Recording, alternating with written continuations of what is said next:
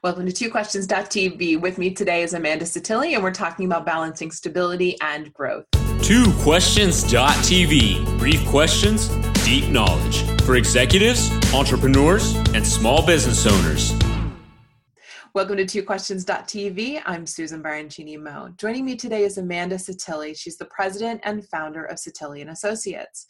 She's a consultant, executive advisor, and she's also the author of this book, Fearless Growth: The New Rules to Stay Competitive, Foster Innovation, and Dominate Your Markets. Hi, Amanda. Welcome to the show. Hi, Susan. I am happy to have you here. I found your book really interesting and a lot to take in. It is, but the whole world is a lot to take in right now. Right? It's true. It's true. We could talk all day about that. Well, you say in the book that even though small companies are moving fast and making these very splashy successes recently, and large companies are often kind of slow and sluggish and they have more to lose, you actually think that the big companies are creating more interesting stories. Could you talk a little bit about why big companies are so interesting right now? Well, big companies have all of those assets that the small companies covet, right? They have great distribution networks. They have this powerful customer base. They have legions of R&D people and IT people, and they have the big brand, right? People at least know about them, so they don't have a recognition problem. So if we can just unstopper all of that energy and cause it to head the right direction, we can create immense power.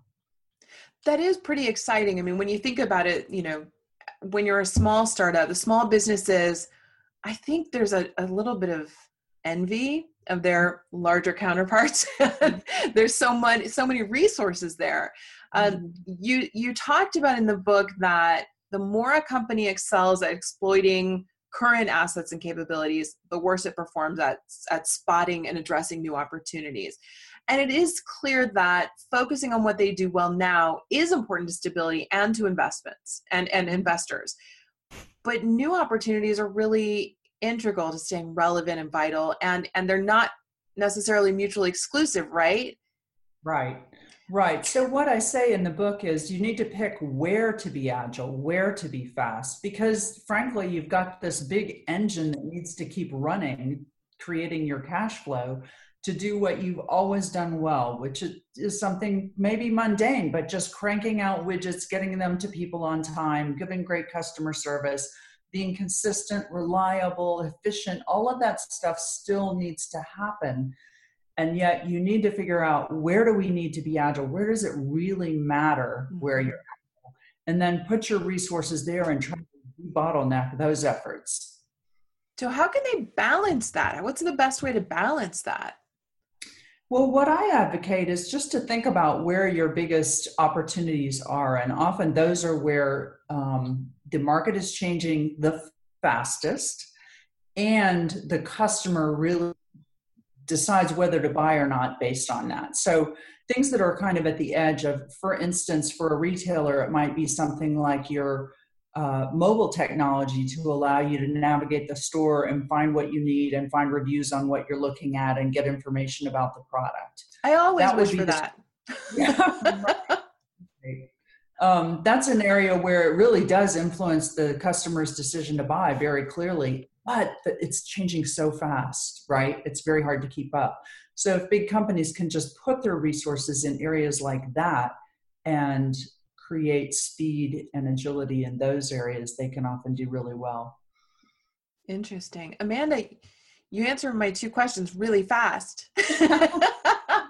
So I'll add a bonus one. Is there anything, so say somebody is watching right now and our audience is sort of a mixed bag of executives, entrepreneurs, and C-suite people. So what can someone who's in a still small business, but large, let's say large small business, because we know small business, the term is kind of flexible. So what can someone who has a relatively large small business do if they realize, oh no, I am kind of stuck and I've been doing some things really well, but I really do need to evolve a little bit. I mean, aside from, reading this book, people. Where do they start? Well, I think the first is pretty basic, is just identifying what opportunities might be available to you. And you can do that by asking your existing customers, asking possible new customers, looking at what you do well and thinking, how can we apply this in new ways? But also looking at who you might want to partner with, because sometimes companies get kind of boxed in by what they already do. And they think, oh, we have to be able to exploit our current assets.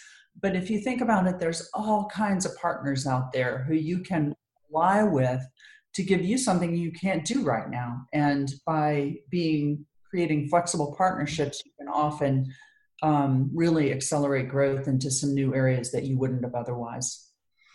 So you may not have to create an entirely new division, but just find a flexible partner. I like that. I like that. Flexibility is key. Because if you try too much to lock down every if, and, or but before you get started, you often get tangled in legal and, how do we do the revenue sharing? You've just got to start something. You've got to just, with any of these ventures, you need to just do something tomorrow that you can begin to learn so that you can start gathering that information and making mistakes that are going to teach you what you need to know. Yes. And viewers, there's nothing wrong with making mistakes. It's okay. I wish we could change that one. Well, Amanda, it's been so interesting to talk to you. Thank you for joining me today. Thank you. It's been a pleasure. Absolutely. Viewers, here's the book. We're going to have links to the show notes today, so that in the show notes for you to get your copy. So make sure you do. Very interesting. Thanks for watching. We'll see you next time. This has been twoquestions.tv. To subscribe to our YouTube channel, learn more about the show, the guests, and our host, Susan Baroncini Moe, visit us at www.twoquestions.tv.